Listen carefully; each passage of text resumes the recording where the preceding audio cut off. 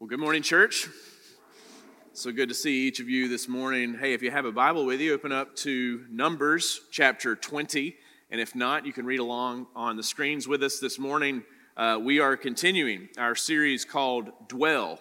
We are looking through the books of Leviticus, Numbers, and Deuteronomy in the Old Testament and seeing how God chooses to dwell among his people. And he desires to dwell with us forever as his people. So we're going to dig right into that in just a minute. But first, let me pray and ask the Lord to bless his word as we receive it this morning.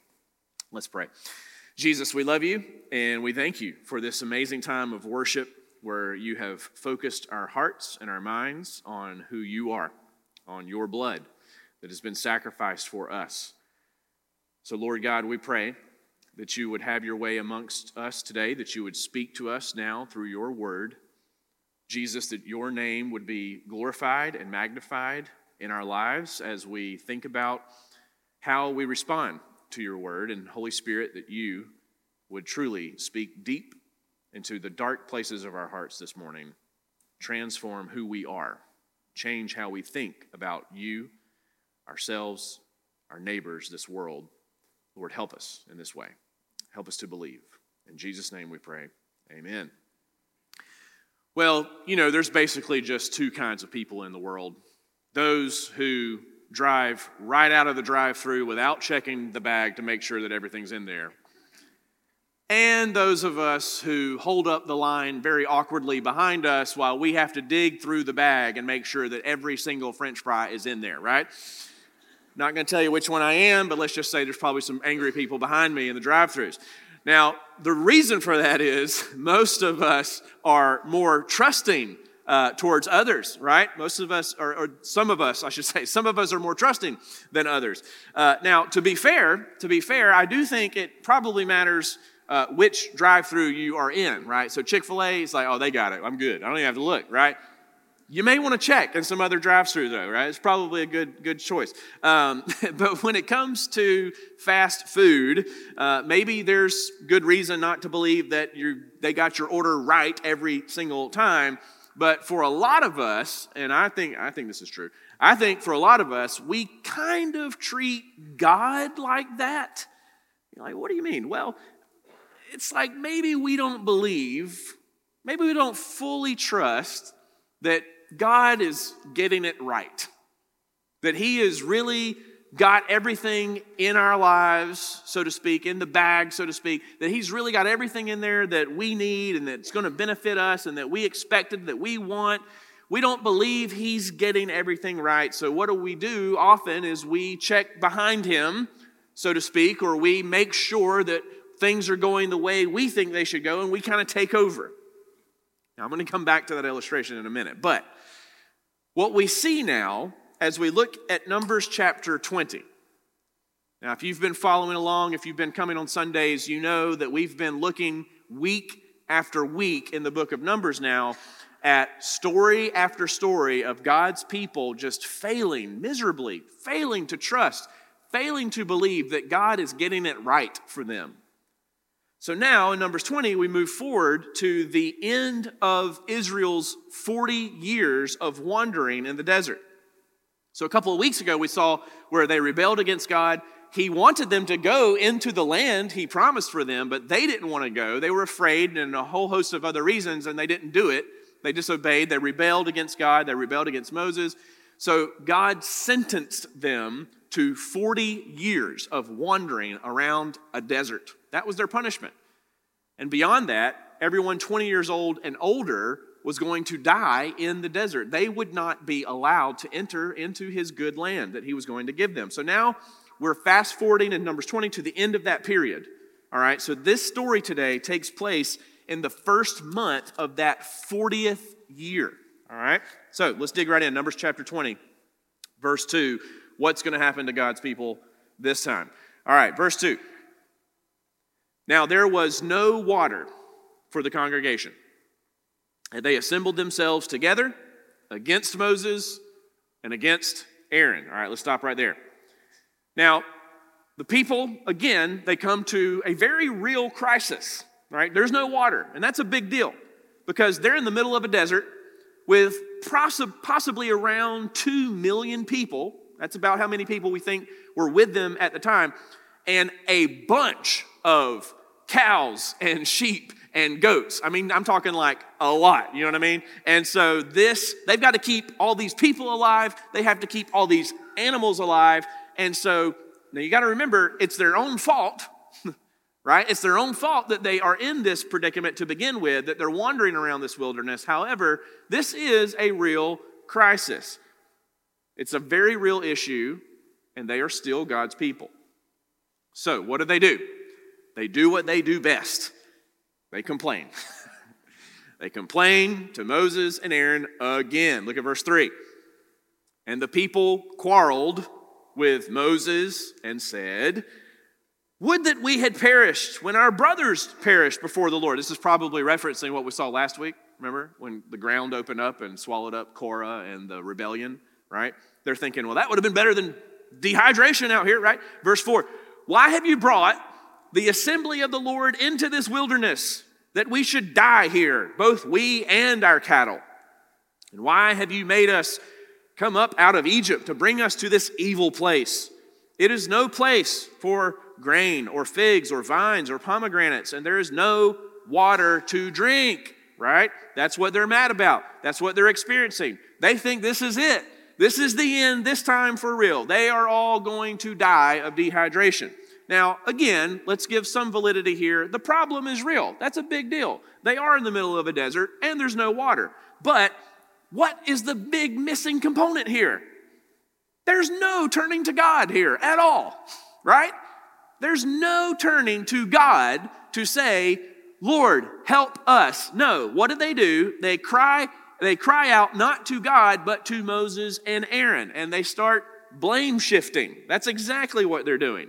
Instead of owning up to the fact that it's their own fault that they are in this predicament in the first place, instead of admitting, right, to God and others that, you know what, maybe we should humble ourselves here. Maybe we should say, God, we know that it's our own fault that we're in this position, but we need water. Would you provide for us? Would you help us? They blame Moses and Aaron instead. Verse 6.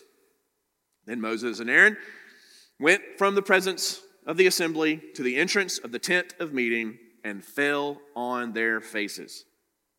You see, this is becoming repetitious, right?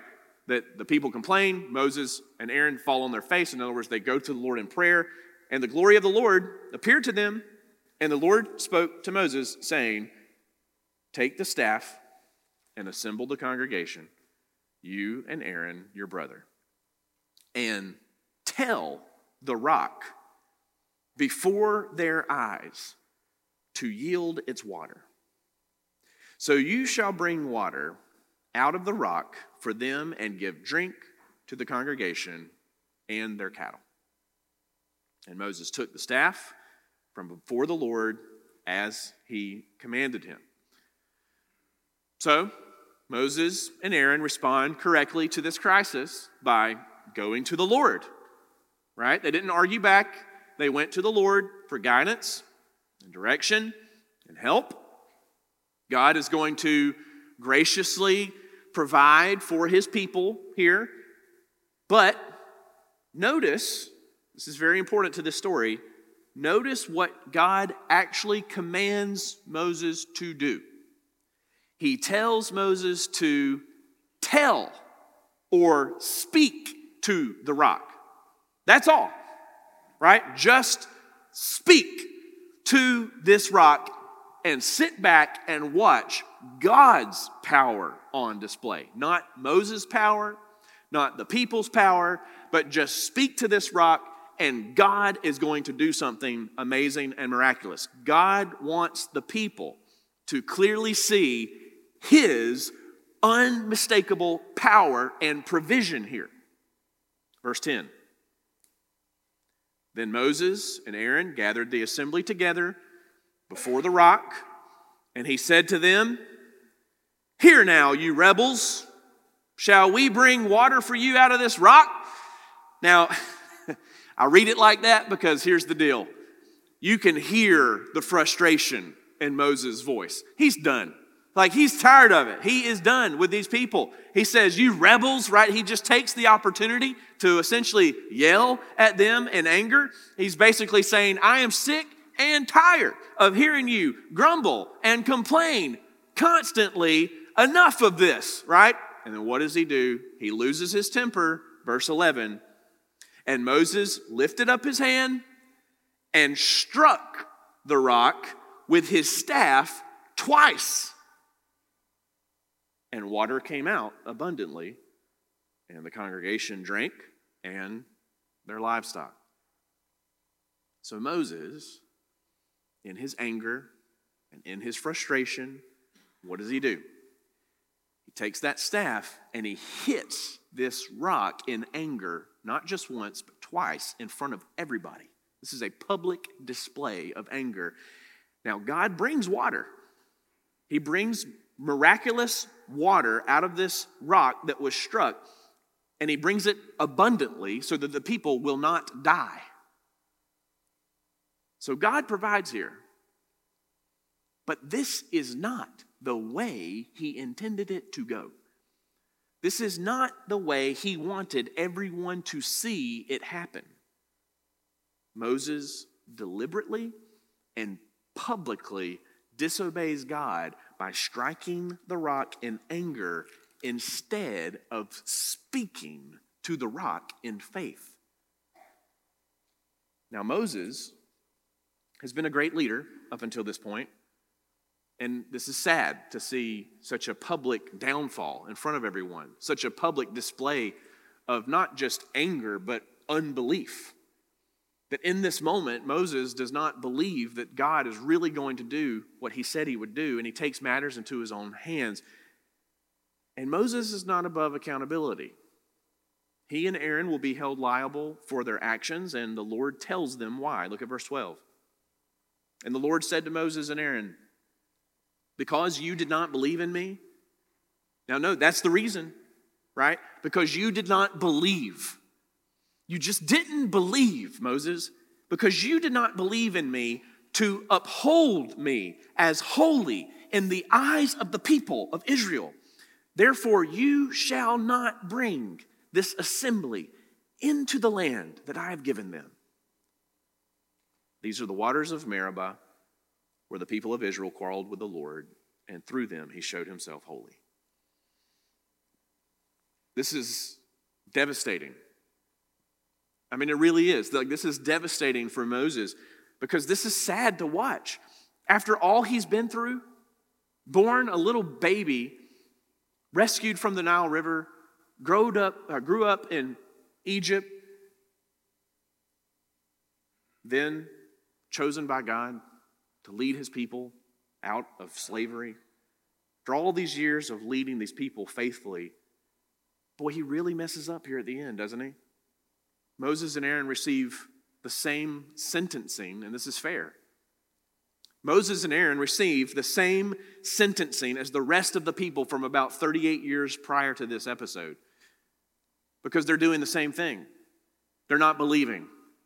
They're not trusting, and they're taking matters into their own hand. That generation 38 years before would not enter this promised land because of their unbelief and their disobedience. And now Moses, because of his unbelief and his disobedience, is going to get the same penalty for the same thing. So Moses will not, the great Moses, he will not be the one to lead God's people into the promised land. This clearly shows us that Moses is not a perfect leader. He fails to trust the word of God. And I just want us to try to picture this scene a little more vividly. If you can, just imagine Moses and Aaron gather everyone together in front of this massive rock in the desert. And I can just imagine him walking up to this rock and standing in front of everyone as they waited quietly with anticipation to see what's going to happen. And so as Moses is standing there holding his staff with everyone just looking at him, waiting, and in that quiet moment, he has a choice. He has a choice. As frustrated as he is, as angry as he is, as real as this crisis before them is, in that moment, Moses still has a choice. He can simply trust and obey God and rely on his word to be the power that saves people from their death, or he can totally hijack the situation and essentially make it all about himself. And unfortunately, he does the latter. He just makes it all about himself by turning it around on the people. But at the root of Moses' disobedience is the problem of unbelief. God clearly states that this is the problem with Moses' heart in verse 12. Look at it again. And the Lord said to Moses and Aaron, because you did not believe, and you didn't uphold me as holy in front of everyone.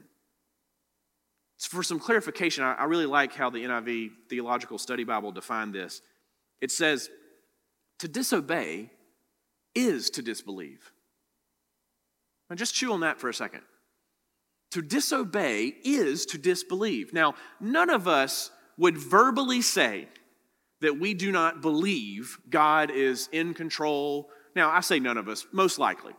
Most likely, if you've been following the Lord for some time, you would probably not verbally say, I don't believe God is really in control, right? Or I don't believe that God has my best interest in mind, right? Most of us would not articulate that verbally in front of anyone else. We'd be ashamed to do that, right?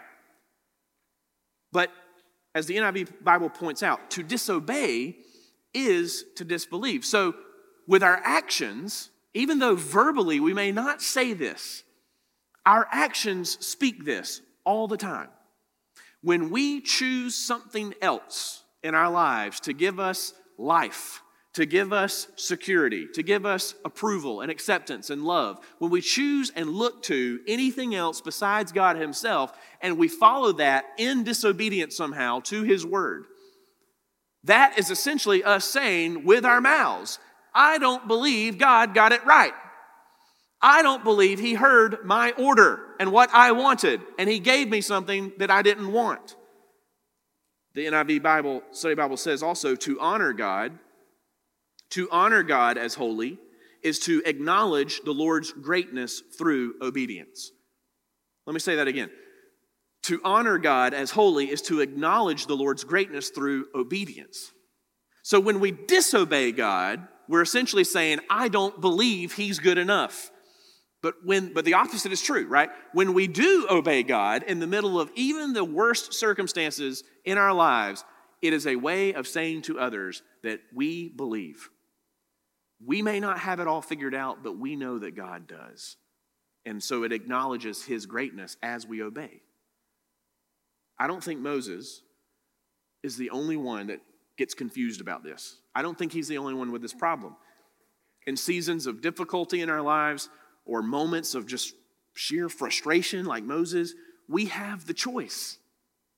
You always have the choice to either humbly trust the word of God and really believe that God will work things out for his glory in your circumstances, even if you can't see it and you don't understand it, you still have that belief. Or like Moses, we can just try to take matters into our own hands. We can get angry and lash out at people or lash out at God, or just try to manipulate things and try to have a sense of control so that we feel like we can believe in ourselves. But ultimately, it's unbelief in God. So, as we think about this story, I have 3 questions today I want us to ask ourselves. 3 questions to kind of help us piece this together. All right, the first one is this. Why do we struggle to believe God's word? Or you could phrase it this way, why do we fail to take God at his word? Why do we struggle with this? Why do we really have a hard time believing that what God has said, his good promises, are enough for us? Why is it so hard for us to believe in the moment that what God has said is true now? You know, we do that sometimes, don't we? What I mean is, sometimes we believe what God said is true as long as it aligns neatly with the way our lives are going and the way we think they should. But other times when we don't think our lives are going the way we think they should, well, then it's, man, well, maybe God doesn't know what he's doing, right? It's just so hypocritical of us. It's wishy-washy. Why is it so hard for us to believe in every moment, Romans 8:28, that God really does work all things together for good? Why is it so hard for us to believe, Hebrews 13:5, that God will never leave us, never leave you, nor forsake you? Why is it so hard for us to believe 1 John chapter 1, verse 9, that says, if we confess our sins, he is faithful and just to forgive us our sins and to cleanse us from all unrighteousness? Why do we struggle with that? Why is it so hard for us to believe, Romans 8:38, that we can stare even our own death in the face and not be afraid? Because nothing can separate us from the love of Christ. Nothing. Why is it so hard for us to believe these great and wonderful promises and truths of God's word? One reason, I think, the first, is because of external influences. In other words, things that are happening around us that may tempt us to not believe. Now, this was true for Moses, right? I mean, his circumstances were not good. His circumstances were ripe for a burst of anger. You know, like his circumstances were ripe for him to just lash out in frustration and bitterness towards the people and unbelief. We see Moses was a weak human. He was a weak human in a moment of real difficulty. But hey, I mean, anybody been there before? Have you ever been just in a season of difficulty, or even just a moment? Just a quick moment of frustration, and you just lash out at your spouse, or you lash out at your kids, or your coworker, and you just kind of make a fool of yourself. That's exactly what Moses did here. He's a weak person in a moment of weakness and real difficulty, but this doesn't justify his actions. You know, Paul speaks of these kinds of things in 1 Corinthians 10. Specifically, he's referring to the episodes we've been reading about in Leviticus and Numbers. And look what he says here. In 1 Corinthians 10, Paul says, verse 11, now these things happened to them, in other words, to the Israelites, in these stories we've been reading. That's what he's referencing. These things have happened to them as an example. But they were written down for our instruction, the New Testament church, us, on whom the end of the ages has come.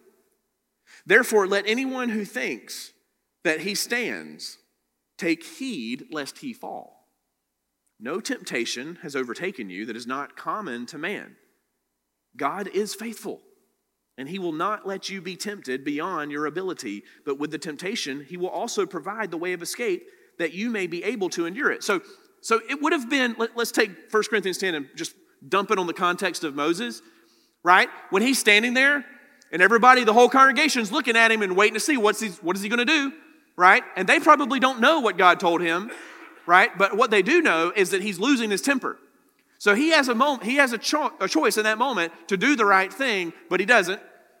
And it would be easy for him to justify it in that moment because of how bad everything else is around him, because of his external influences. Boy, we do that though, don't we? Well, we do these half apologies to our spouses, right? Listen, I'm sorry I raised my voice, or I'm sorry I said what I did. I'm sorry I called you that name or whatever, right? But then what do? You know, I'm sorry, but you did this and you did that, and I've been tired and I've been working hard and blah blah blah blah blah, right? And so it's all mess. It's not real. It's just this imaginary thing we've produced in our minds to justify, right? To justify our actions. Listen, on the flip side of that, though, you may legitimately be in the middle of some real difficulty in your life right now. And I know that might be true for many of us in this room. You may, for real, be experiencing a serious crisis, similar on the scale of what the Israelites were facing. And I'm not talking about a water crisis. I'm talking about a spiritual crisis. There's something going on in your life right now. There's a problem at work. There's a problem at home. There's a problem with some friends. And it's a real crisis to you right now. And you have the choice. You can start looking at all the problems and blame them, just like the Israelites did, just like Moses did, and you can act out of anger, you can act out of frustration, or in the quietness of the moment, you can make the choice to trust, to believe. But like Moses, we still have this choice, whether people are watching or not. Now, his sin was very public. Yours may be private. But you still have a choice to obey in faith or believe. Believe God is working this together somehow. Or we can frustratingly take the wheel and sinfully steer into another direction that we think is better. So it's very clear, external influences can really make us struggle to believe God's word, to take him at his word, but also this, and you guessed it, internal, right? Internal influences also make us struggle to believe God's word, take him at his word. Now, let's go back to the fast food analogy, all right? Maybe I'm just hungry. All right. Maybe the problem, think about it, maybe the problem with this whole fast food analogy is it's not as much the world around us, right, as it is our approach to God. So, spoiler, the whole analogy is bad.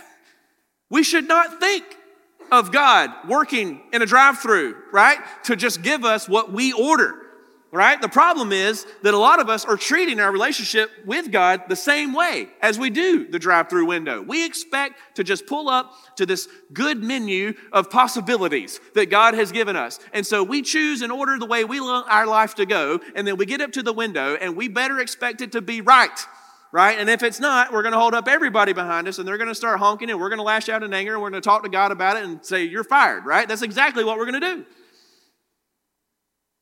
But when he does give us something we didn't expect, when he gives us something we didn't want, you see, that's the thing about this. He knows what we need. He knows what's good for us. Because there's an end goal. It's not arbitrary. It's not random. The Lord is sanctifying his people and shaping us into the people we need to be to live with him forever.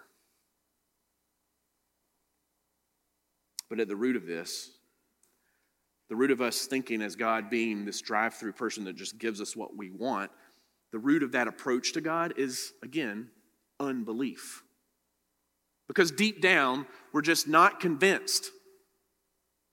And like I said earlier, you probably wouldn't say it out loud, but deep down in your heart, you're just not really convinced that God knows what he's doing in your life or that he has your best interest in mind. So what do? We try to take matters into our own hands. We struggle. This is why we struggle to believe God's word, just to take him at his word. There's a second question, though. How should we respond to our own unbelief? So in the midst of these external influences, the midst of our own unbelief inside our own heart, our approach to God may be wrong. How do we respond to our own unbelief? Well, the first thing we need to do is identify it through prayer, right? The first step is admitting you're wrong, right? So identify this problem through prayer. You see, belief, what you believe, actually drives your behavior. So disbelief is really what drives disobedience to God in our daily lives. Now remember the quote I said earlier, to disobey is to disbelieve. In other words, when we act against God's will or against his clear commands and word in the scriptures, right? When we act against God, we are saying, I don't believe. That's exactly what we're saying, whether we want to admit that or not. So we can know where we are struggling with belief by looking at our sinful patterns of behavior. So let's try to crystallize this a little bit here. In what situation or with whom are you quick to be angry? Like, just answer that to yourself, not necessarily out loud. But just think right now in this moment, in what situations are you quick to be angry? Maybe it's daily, towards the end of the night, towards the beginning of the day, during a meeting at work, right? Where are you quick to be angry? With whom are you quick to be angry? What about this? Why am I stingy with my finances? Now, the season of giving is coming up, okay? But why am I stingy, right? Ask yourself, what is it and where am I saying I'm not going to be generous? What about this? Why am I not serving in the church? Why am I not serving somehow other people in this body of Christ, in this family of God, through prayer, through serving on one of our serve teams, or just being friendly and greeting people, or maybe even just helping your community group leader set up the room and make some coffee or whatever it is. Why am I not serving somehow other people? Am I only coming to be fed myself? What about this? Are you failing to trust God with His timing? So you want something, but you want it now, or perhaps there's something you don't want and you're getting it now. Either way, you're saying God's timing isn't right here. You see, all of these actionable sins, these are real things where we're not believing. They're pointing to this deeper unbelief in our hearts. Wherever you see signs of sin and disobedience in your life, there is for sure 100% every time a deeper problem that is lurking beneath the surface in your heart, and it is simply unbelief. It is lack of trust. You're not believing that God is enough right now in those moments we just described or we just asked, those diagnostic questions. And whichever one applies to you, that is it. That's it. That is where you're not believing. And so we must identify these through prayer and confess them to the Lord. We must do some analysis and self-reflection through honest prayer with God and just ask Him to reveal these areas of unbelief in our lives right now, to show us where we're not living according to His word because we're not believing, and just confess and cry out to God. Not cry out to someone else, not blame shift our circumstances like the people did or like Moses did, but no, go straight to the Lord and say, God, it is my fault that I'm not believing, and my fault alone. Would you eradicate this out of my life? And that leads to the second subpoint here, to repent. How should we respond to our own unbelief? Well, identify it through prayer, but secondly, repent, and repent quickly. Like, don't put this off. Don't say, oh, I know I'll overcome this eventually. No, just do it now. Do it now. Like Moses experienced, we may have to experience consequences sometimes to our sinful actions and unbelief. That may well be the case. But what we must do is turn away from these sins, turn away from these patterns of lashing out, or the anger, or the frustration, or the manipulation, or the discontentment. Whatever it is, that the root of all of that is unbelief. We must turn away from these things. We must confess them to the Lord and turn to Him for our joy, for our love, for our peace, for our destination, for our security, for everything. Once we've talked to God openly and candidly about these things, that should prompt our heart to turn to Him for those things, for the good things of life. 2 Corinthians 7, verse 10, Paul said, "For godly grief produces a repentance that leads to salvation without regret, whereas worldly grief produces death." And this leads to our final point, our final question, where the real power and the real key to believing and obeying God's word is found. Look at this. Question number 3. We know we struggle. We know we struggle to take God at His word, right? We know we must identify the problem. We must repent of this. All right, now what are we going to do different next time? If you know that you're having this season of unbelief in your heart and your mind right now, these patterns of sin are in your life, you see it, you're confessing, you're repenting, what do you do different? Like next time, what are you going to do differently moving forward? Sometimes at the end of someone's life, they may look back and reflect, and hindsight may really be 20/20 when we can see the problems that we created ourselves, the things we did to hurt God, to hurt others. Moses kind of articulates this in the book of Deuteronomy, and we're not there yet. And I'm excited to preach some sermons out of Deuteronomy after we get through Numbers here in a couple of weeks. But essentially, the book of Deuteronomy is Moses kind of preaching, kind of remembering some sermons that he spoke to the Israelites and about his life and the things he learned. And look at this. In Deuteronomy chapter 8, look at what he says. What should we do differently moving forward? And you shall remember. And you shall remember the whole way that the Lord your God has led you these 40 years in the wilderness, that he might humble you, testing you to know what was in your heart, whether you would keep his commandments or not.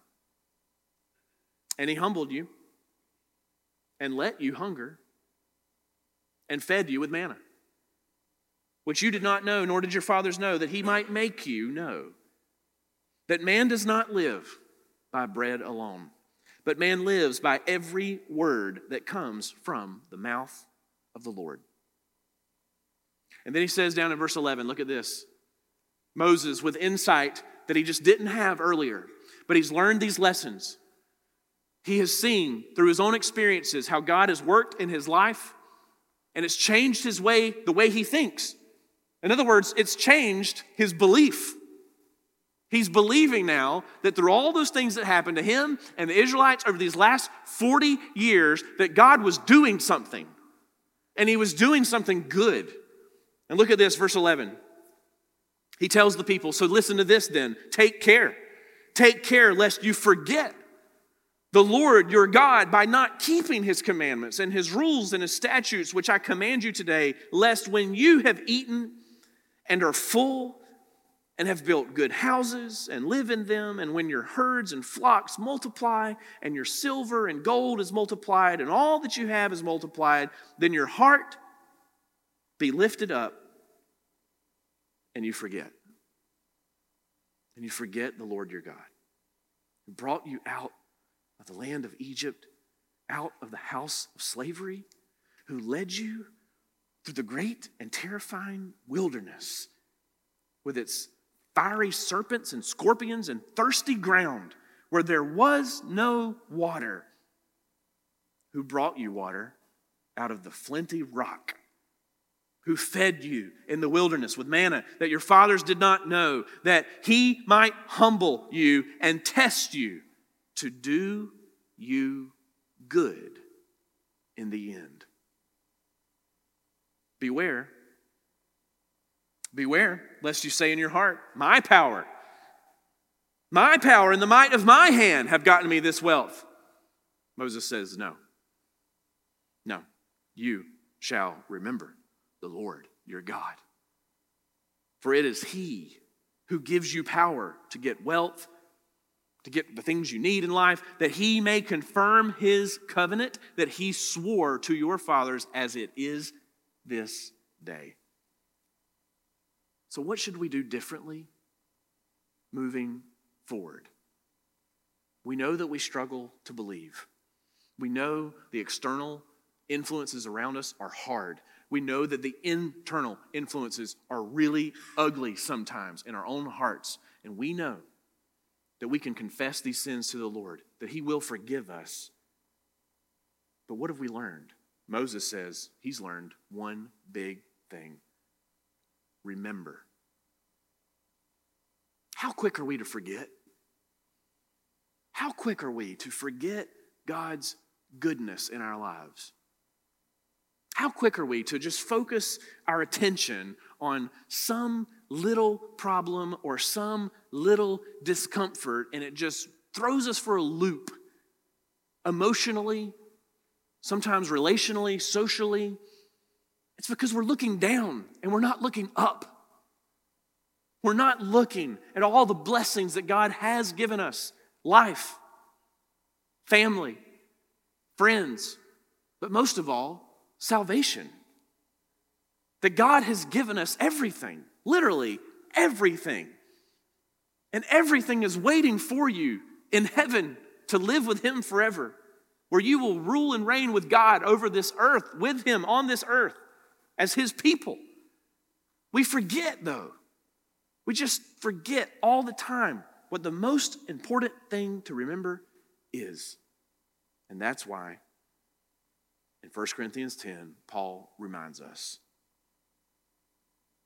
He says, for I do not want you to be unaware, brothers, that our fathers were all under the cloud and all passed through the sea, and all were baptized into Moses in the cloud and in the sea, and all ate the same spiritual food, and all drank the same spiritual drink. But listen to this. For they drank from the spiritual rock, capital R, that followed them. And the rock was Christ. You see, in our crisis of spiritual thirst, our separation from God because of our own choosing of unbelief, saying, Lord, I don't think that you know what you are doing. I'm going to just somehow save myself and quench my own thirst. And our choosing to disbelieve Christ, the rock of our salvation, was struck for our iniquities. And this is how he provides the living water abundantly for us to drink so that we will not die. Jesus is the rock who was struck, whom the living water comes from and flows forever, and says, drink from this well and you will never thirst again. Believe in this good eternal life and you will never die. Jesus, the Word of God, is struck instead of us. We should be the one that took the wrath of God because of our own rebellion against him, because of our own lack of belief, our disbelief in him. But Jesus stepped in front of you and he took the rod, he took the staff in your place. And in exchange, we get to drink from his goodness. We get to rule and reign with him forever. Death is defeated. It really is. We can stare death in the face and not be afraid. We can stare any circumstance in the face and not be afraid. Not because, like Moses warned us, not because, oh, it's my power, it's my strength. No, because Jesus has already conquered. He is victorious, always and forever. And if we are found in him, what do we have to be afraid of? But the bottom line is, we do struggle. We do still struggle. Even though we know these truths, the external influences, the internal influences are real. The crisis for you right now may be real. Before we close, I want to share one more snippet of a story from the New Testament in Mark chapter 9. And this won't be on the screen. I'll just read it to you. It's just a couple of verses, but listen to this. There was a man whose little boy was demon-possessed. And it was causing problems ever since his childhood. And he didn't know what to do. But he turned to Jesus for help. Listen to what he says. He tells Jesus, it has often cast him into fire and into water to destroy him. But he turns to Jesus and he says, but if you can do anything, Jesus, if you can do anything, have compassion on us and help us. And Jesus said to him, if you can. He says, if you can. He says, all things are possible for one who believes. Immediately, the father of the child cried out and said, I believe. Help my unbelief. Those words have always meant a lot to me. I believe, help my unbelief. Because I feel like, I think this was included. This story was included in the New Testament in Mark's gospel to help us understand that we're not alone. That where in your life today would you say, Lord, I am in the middle of this real crisis like this father with his son, and he didn't know what to do, but he says, Lord, I do believe, but yet I know there is unbelief still in my heart. He humbly admits and confesses to God, to Jesus, standing in front of his face. He humbly admits and says, I know that I'm struggling right now with unbelief, that you will really do this. But I'm coming to you. I'm coming to you, Lord. And I'm admitting that I can't do it. I've tried so many things to fix this problem. I've tried so many ways and steered this in so many different directions. But Jesus, I just humbly come before you and say, I believe, but would you help my unbelief? Because I know it's there. And so my question for you today is, where do you need to just fall before the Lord and say, I believe, Jesus, help my unbelief? I believe, Lord, that you have put me in this church. I believe that you've put me in the family that I have. I believe that you've put me in this city in the year 2023, right now, with the job that I have, for this purpose, for a reason. I know there's a reason. I know there's a purpose, Lord. I believe these things, but I have unbelief right now that some things are just not going the way I would want them to go, or that you could make them go. Jesus, cure my unbelief. Give me a heart of faith and trust.